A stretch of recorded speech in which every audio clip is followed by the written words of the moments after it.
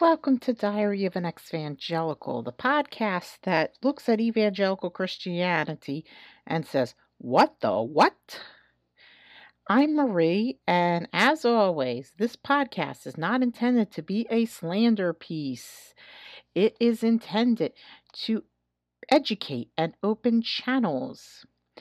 And for those of you that don't know my background, I usually begin that way, so here goes. I am a Roman Catholic.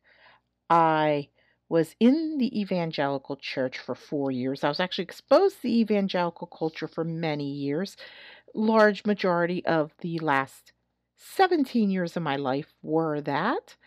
And that was because my mother was Independent Baptist and evangelical, and my father was Roman Catholic. I left the Evangelical Church and I went back to Catholicism because I can, and truth is, I haven't encountered a lot of this shit. So, this season I've been doing a whole thing on church trauma. And to start out, I am not a religious expert. I am not a preacher. I am somebody who has experienced church trauma. I am somebody who has friends who have experienced church trauma. So I base a lot of this on that and my own research. So, with that said, this comes from the lovely group Reimagining Recovery and their whole thing with your favorite heterics where they talk about church trauma. And today is titled Church Trauma Can Look Like Money and Finances. Yes, I'm going there. And I know money is the root of all evil, but let's go there. So, let's talk about what does this look like. Now, they have 3 bullet points. I want to add a 4th. So, the 3 that your favorite heterics of Reimagining Recovery said were sermons before or after the sermon on tithing. Pastors exploiting the tithes for mansions and luxury cars while families in the church struggle. Telling God you will honor. Telling God. I'm sorry. Like I said, this is a difficult subject. Telling you that God will honor your finances if you start giving more to the church. And here's the one I wanted to add. Seminars using methods from evangelical-based financial experts judging you for certain things you buy or have. So, tithing. Tithing it's called different things in churches. Some call it tithing, some call it donation, some call it offering. It's all the same thing. So, this can be somebody coming up and talking about the importance of tithing. And I've heard this a few times before. There's actually, in a lot of churches, they say 10% of your income. And I don't know if it's 10%. I'm trying to remember if it's 10% of.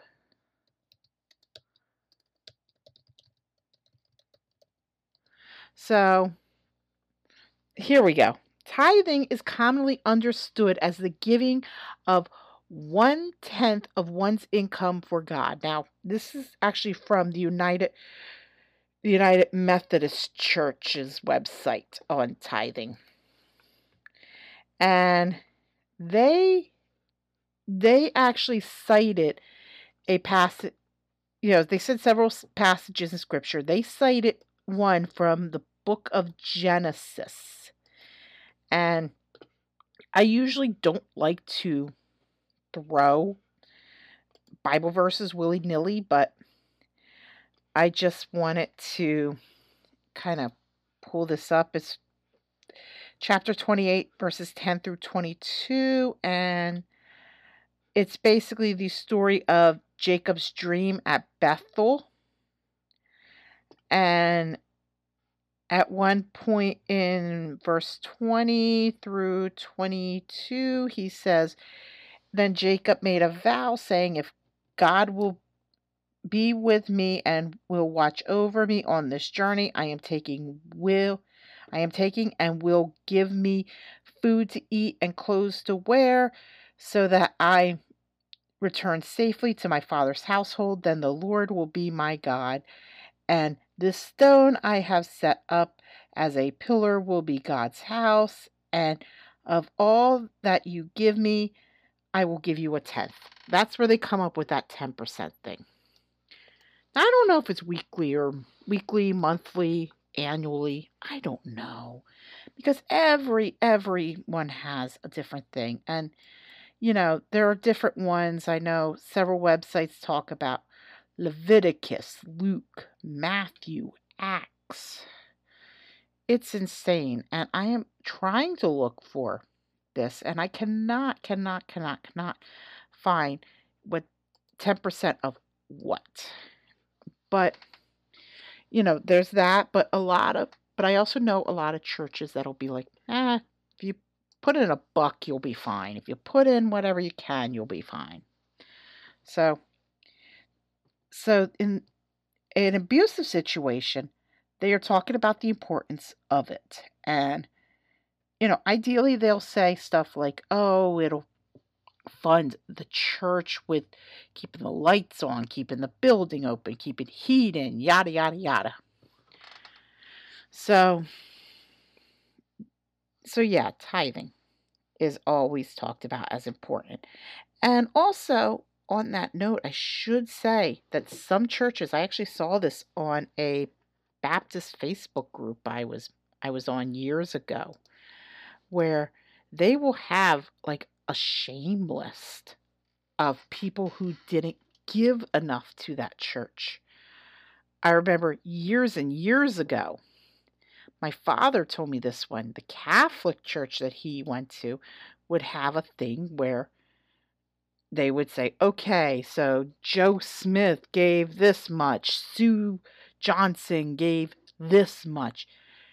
Sometimes they would send things to your house saying, you didn't give much.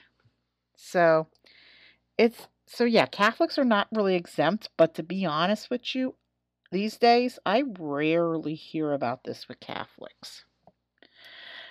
Now, also, clergy looks at what a member has given and bases their value on that. Now, I did look into this, and I have only heard one story of a clergy person outside of evangelical Christianity judging you on this, and that was a Catholic priest who has long since been deceased. He judged my sister for not giving much in the offering. And that was the only one with Catholicism that I have heard about or have seen. And like I said, the priest, of course, has long since passed away. He passed away well over a decade ago. So, yeah. But I have heard about this a lot in evangelical circles. I actually have heard of preachers who will look at it for everybody. Again, back to that one I told you about with the Baptist church that had the wall of shame. But also, like, if a member wants to do something more higher up in the church, like serve on a board, the clergy will sometimes look at what did you give to the church, which to me is utter BS because it kind of equates leadership with what you can give monetarily, when a lot of times if a member is wanting to do something like serve on a board or do something higher up, they're trying to do it on a volunteer basis. But yeah, I don't get that. And here's one that I will probably rant about for the next 10 minutes. Exploiting tithes. Exploiting tithes is basically this. Pastors live in nice homes, have nice cars. Clergy can also take money and go on like vacations, and they have like guest preachers that come in.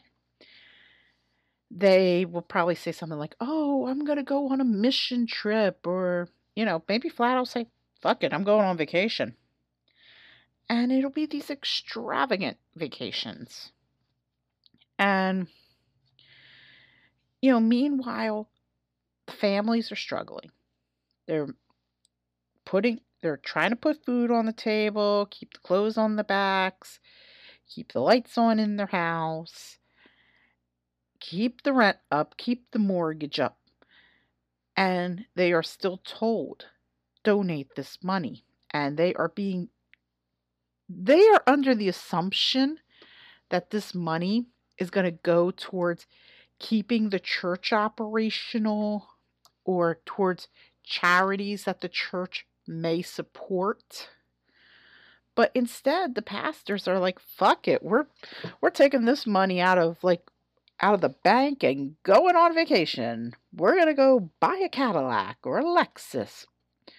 We're gonna get a really nice home somewhere." I actually knew a preacher who did this kind of stuff. I didn't know him personally, thank God, or else I would have screamed.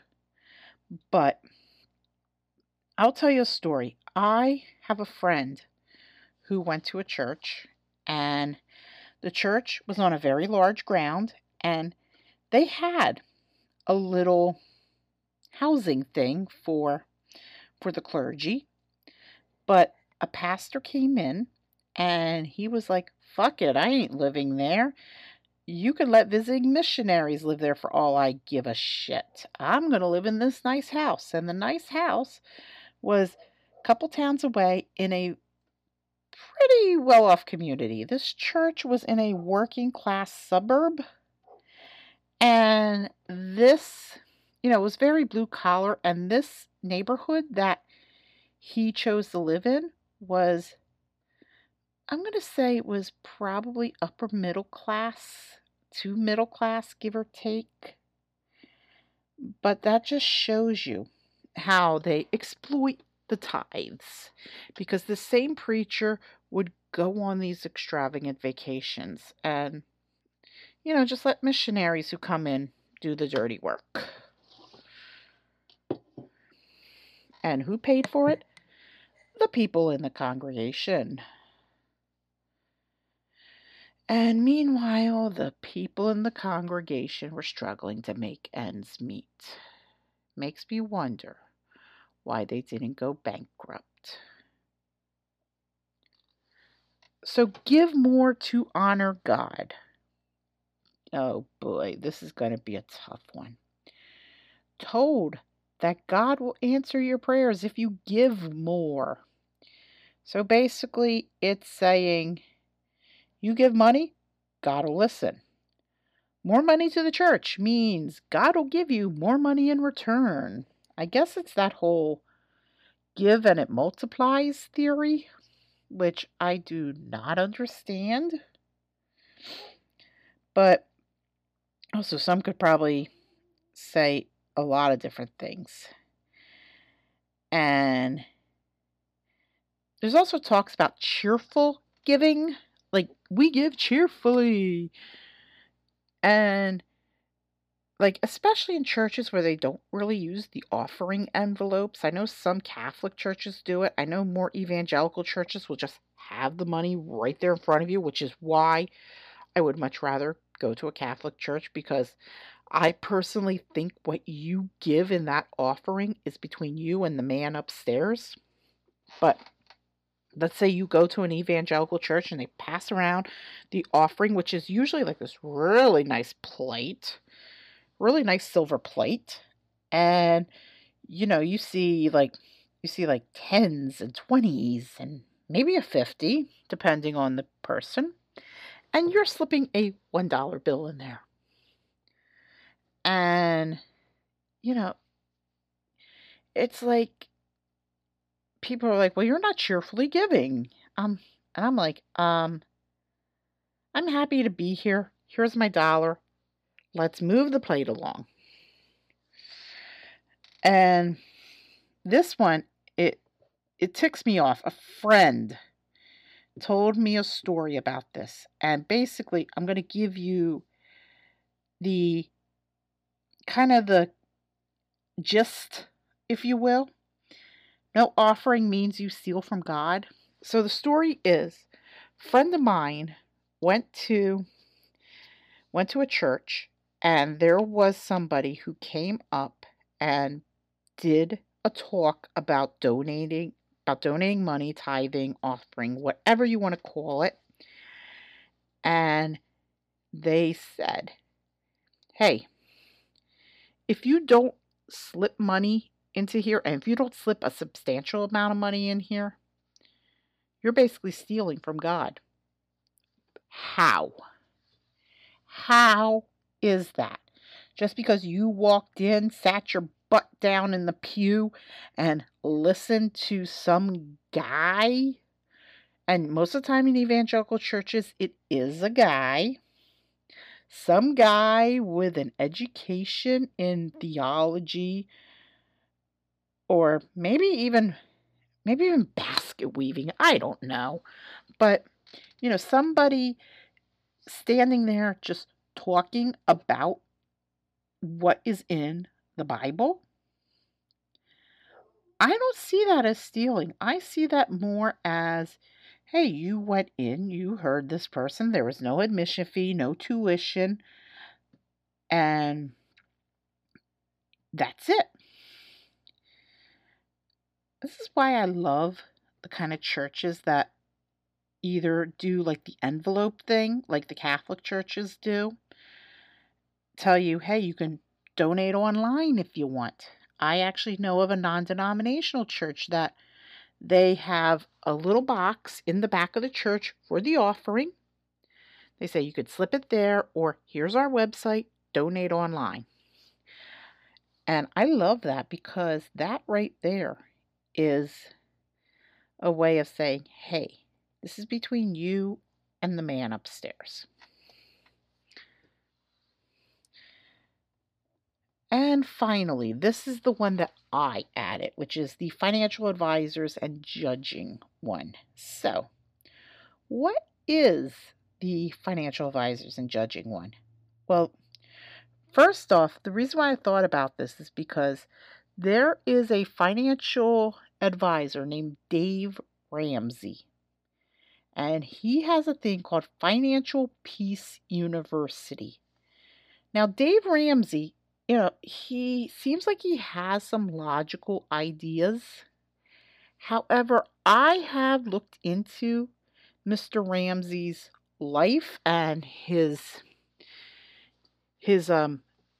teachings, if you will, and a lot of it is based on the Bible. He is an evangelical Christian. He has no qualms about that. More power to him, but personally, I don't like him and his ideas. And he has a thing called Financial Peace University, and I first heard about this because of the Evangelical Church I was exposed to and was in for 4 years, and people swore by it. Basically, Ramsey uses a lot of the stuff he learned from Christianity and in the Bible to map out how one can be debt-free, can have a balanced checkbook, whatever the case may be. And, some swear it works, others don't, and others think he's a crackpot, but I personally don't see where using something like that will help when there are other people that don't and are pretty successful. I mean, Susie Orman's a great example. I mean, she doesn't use religion as a backbone for her financial advice. That guy from Mad Money, I forgot his name now, but he's another good example. So that just shows you that, again, it's insane. And plus, It's also kind of goes back to the argument of only using certain things because they kind of adhere to the Christian standards. And another one is when you ask for help, a member of the elder board critiques your own personal expenses. Like, let's say you have more than one vehicle. They might tell you should get rid of one. And truth is, you may have more than one vehicle because you have one for your job and one for your personal use. I mean, I know many people who have that. They will have like a car for like when they go out, say, to the grocery store, and they will have a truck for when they go and do work. Because sometimes you don't want to get your personal vehicle dirtied, but you have no problem getting another vehicle dirtied. And like what you buy, which to me, it's like, okay, who cares what you buy? I'm like, if you buy this and you get it at a good value, or you know where to get it, where it's cheaper, fine. If you are subscribing to a streaming media service like Paramount Plus or Hulu to save money on cable TV, fine. Have it your way. I mean, Hulu and Paramount Plus have basic plans, which, you're going to see a couple of ads. I know because my Paramount Plus plan is like this. But they're relatively cheap. I mean, the one I have is like $5 a month. Or you can also, some of them you could pay by the year, like Paramount Plus. You can pay like $50 a year and be done with it. So, yeah, shut the fuck up. Look at how they are trying to use that. And if they are using it as a way to save money or if it's a necessity. Okay? Okay. So what is the takeaway? Again, it goes back to this is control. This is how people control you. This is how they are like, okay, we want to control your checkbook. When the reality is the only person that should be controlling your checkbook is you. I always say this. The only person that should be controlling anybody's checkbook is the person whose name is on the damn bank account. So, yeah, what I say is, when it comes to offerings, donate what you can. I mean, a lot of times preachers will be appreciative of, even if it's just $1. They will be appreciative of it. And if you feel embarrassed, see if they have like an online option. I mean, most churches these days, because of COVID, do have an online offering option. So, and I love that because that way you don't have to be like, do I have cash on me? Because who writes checks in 2022? So, yeah, that's good. I also love the idea of these envelopes. I know some argue that it's used as a form of attendance, if you will. But to me, it's just a way of people, when that plate is being passed around, they don't see what the other person is putting in and then feel like shit because they can't put that amount in. Also, the one thing I do love too, and y'all are going to think I'm nuts for it, is if you go to a Catholic church, you see this a lot. The offering baskets where it's on a stick. Why do I always think of Jeff Dunham when I say on a stick? Because right now I'm thinking Jose Jalapeno. If you're into Jeff Dunham, you know what I mean. But these offering baskets are on a stick, and they're just kind of the guy or the woman, whomever is the usher is has the basket, and they kind of just slowly push it, like maybe to like one point, because there's an usher on the other side of that aisle, on the other aisle, with the basket for the other side of that pew. And I like that because, first off, you really can't see inside the basket. And secondly, it's not like you're passing the plate around like, ooh, because even if you don't have anything to put in, like let's say you offer online, or if you don't have the cash on you that day, if you're passing this plate over and you don't put anything in, it's kind of awkward. So yeah, rethink that, evangelicals, please. And that concludes our podcast for today. And as always, it is written, produced, and uploaded by me. I am hosted by Anchor, Anchor.fm. You can get your own podcast. And by default, Anchor does put it on Spotify, but you can also be listed on several other podcast platforms. I am also listed on Google and Apple Podcasts. You can follow me on Twitter at Evangelical267. And thank you so much, and peace be with you.